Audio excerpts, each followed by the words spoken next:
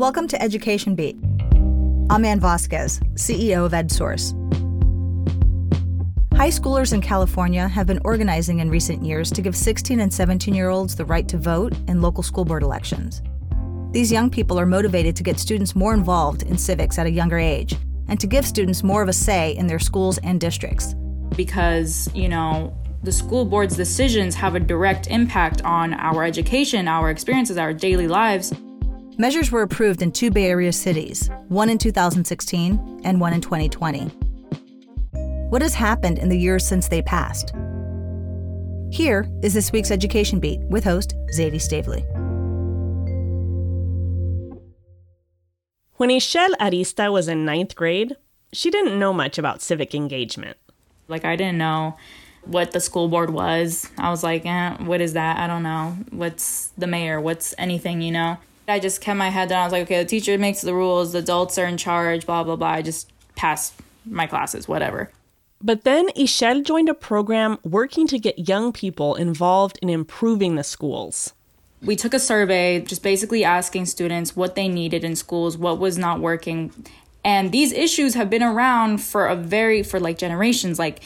Young people have been showing up to school board meetings, talking about trying to make our schools cleaner, trying to make our schools give us healthier food, trying to make our schools have curriculums that, center us and interest us and engage us. But when the students started thinking about how to make these things happen, they weren't sure there was anyone who would listen to them. The year before, teachers in Oakland had gone on strike for better wages and working conditions, smaller class sizes. Ishel remembered that lots of students and families had gone to school board meetings then.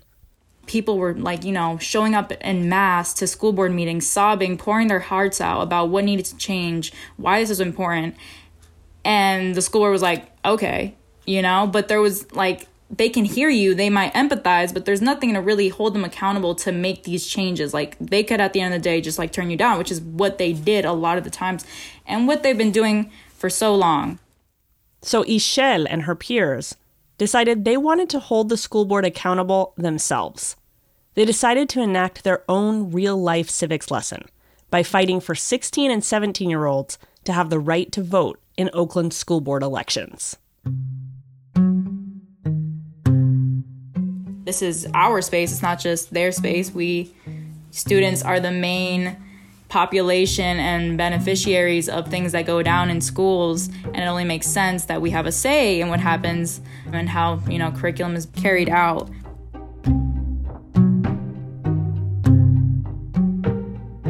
This is Education Beat, getting to the heart of California schools. I'm Zadie Stavely. This week, teens fight for the right to vote for the school board.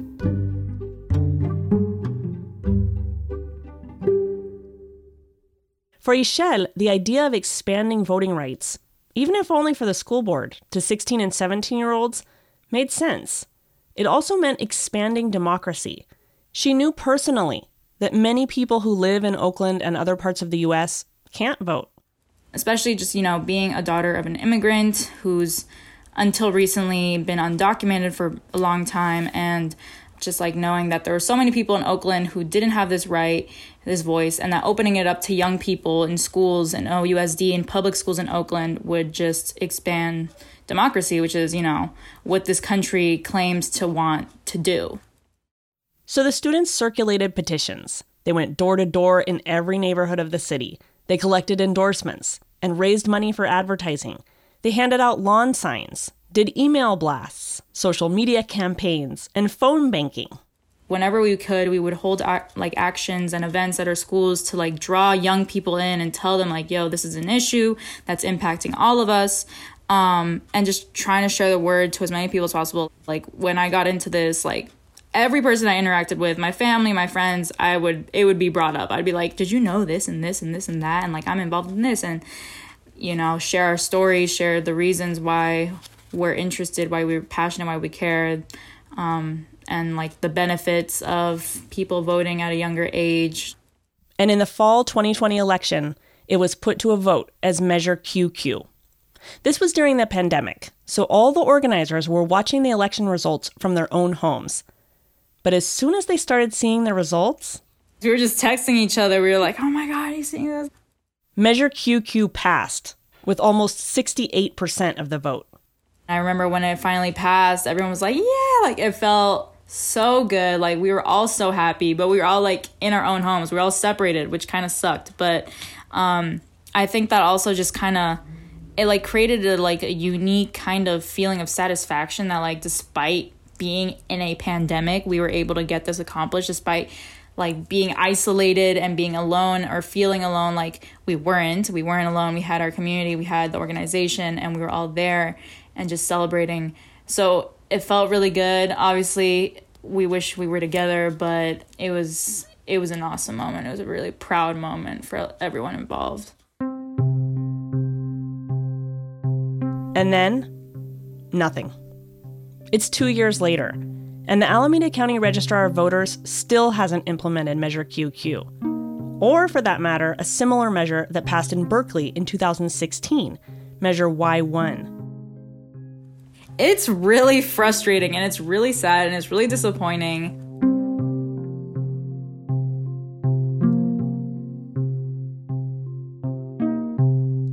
My colleague Carolyn Jones wrote about this for EdSource.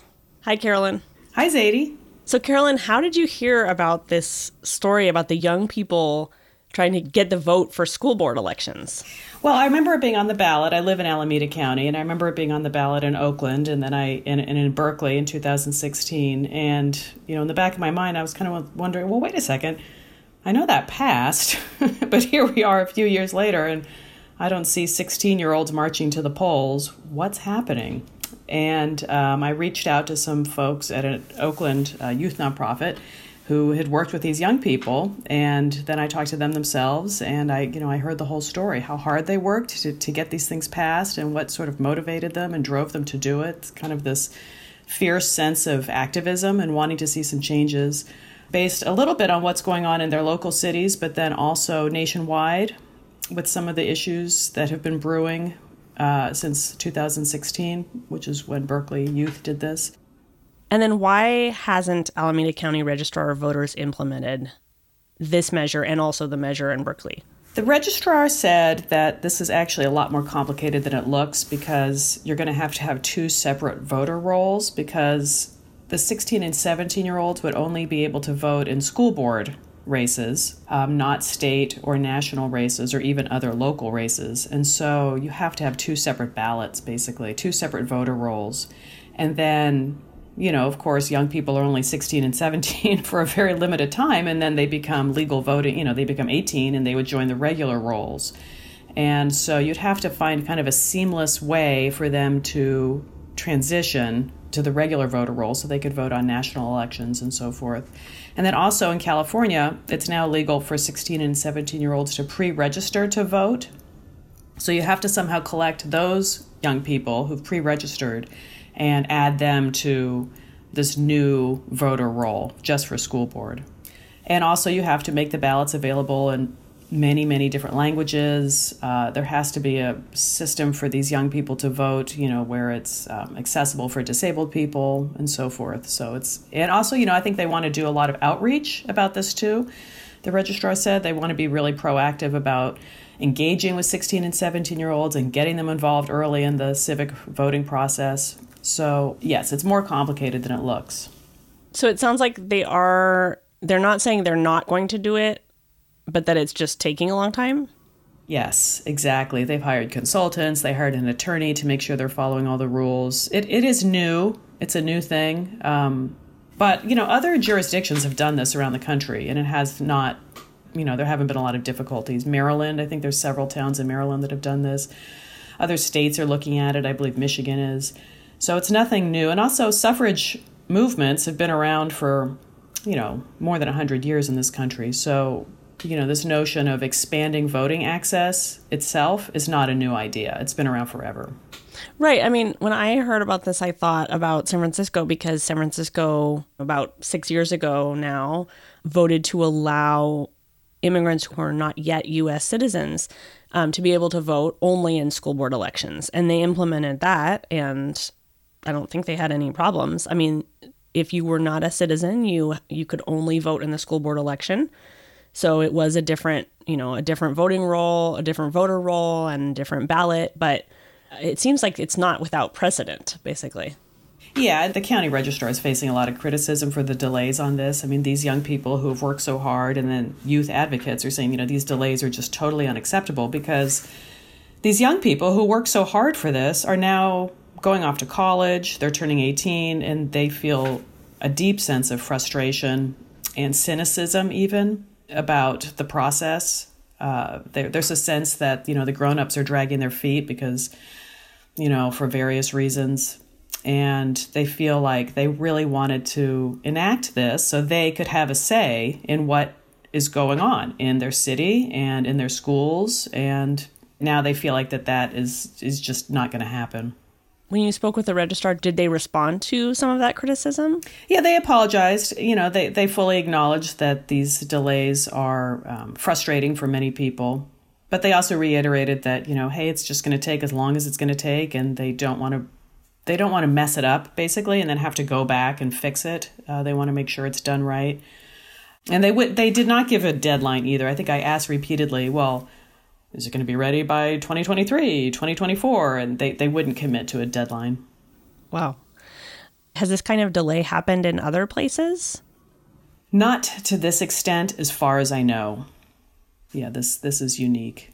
One of the youth advocates I talked to was Chuck Cora, who's works at Vote 16, which is a nationwide organization that really advocates for youth voting and civic engagement. And he was saying that it's not unusual for these youth activism movements to kind of run out of gas or lose a little bit of momentum as the students graduate and go on to college and so forth. And new young people have to fill their shoes. And sometimes that momentum continues and sometimes it's kind of hard.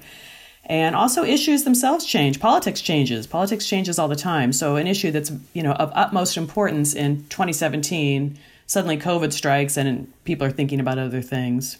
And plus, grown-ups a lot of times don't take these youth movements very seriously. They think, oh, there go a bunch of teenagers again. Ishel Arista says it feels like the adults in charge of implementing this just aren't prioritizing it. You think that the people who are basically the pillars of our democracy, or the behind the scenes pillars of our democracy, would care about elections like it's their job to do the election stuff. And the voters, this is what they want, this is what we want. And I don't know, it's not being prioritized. And I'm sure it's, because it's something very new, it hasn't happened in a lot of other places, but it has happened and it is possible. And there are ways to get it done. Like, I know there are. We're listening to these people talk about the different ways to get it done. And that's just what makes it frustrating, is that it's very possible. It's just that it's young people. That's the only difference. And yeah, so it felt very adultisty type thing. And it's disappointing. It's sad. So Carolyn, tell me, even though these Oakland youth are waiting still for their measure to be implemented, there are young people in other cities that are trying to get similar measures on their ballots. Tell me about what's going on in Culver City. Yeah, so some high school students in Culver City, which is down in Los Angeles County, have been organizing for a long time now, months, maybe more than a year, to get something on the ballot in Culver City this fall, which will give young people, 16 and 17-year-olds, the right to vote in all local elections, not just school boards, so city council and local measures. And they're very, very excited about it. They worked really hard. They got the petitions. They went door to door. They're gathering endorsements, and they're working with other organizations. And so they're very excited about it. Do you have anything else to add, Carolyn? Well, it's exciting. One thing these young people all say, even in Berkeley and Oakland, where they work so hard to get this to happen, and it hasn't happened, they are not deterred. They're disappointed. They're mad. They're a little bit jaded and cynical, but they are not stopping. I was really impressed personally by how they're going to keep fighting for this, and they are hopeful that the next generation of young people that come up will benefit from these things that they fought for. And I think one young person really put it to me well. She says, we really learned that meaningful, lasting change, sometimes it doesn't happen overnight. Sometimes it doesn't even happen in a generation. But that does not stop them from fighting. Ishel says she is certain it will be implemented someday. It's sad, but I know we're going to keep working. We're not going to stop to get this implemented, There's so many people that care about this, and it's really the community that helps me stay not give up hope, because I know that it's going to live past my generation, past the people, who are graduating this year, graduating next year. It makes me really happy to think about my younger sister who's in middle school right now, who with luck will get to benefit from this, right? That she'll be able to vote at 16 for school board members, and that's also really amazing to me, is that this is gonna live past us forever, hopefully.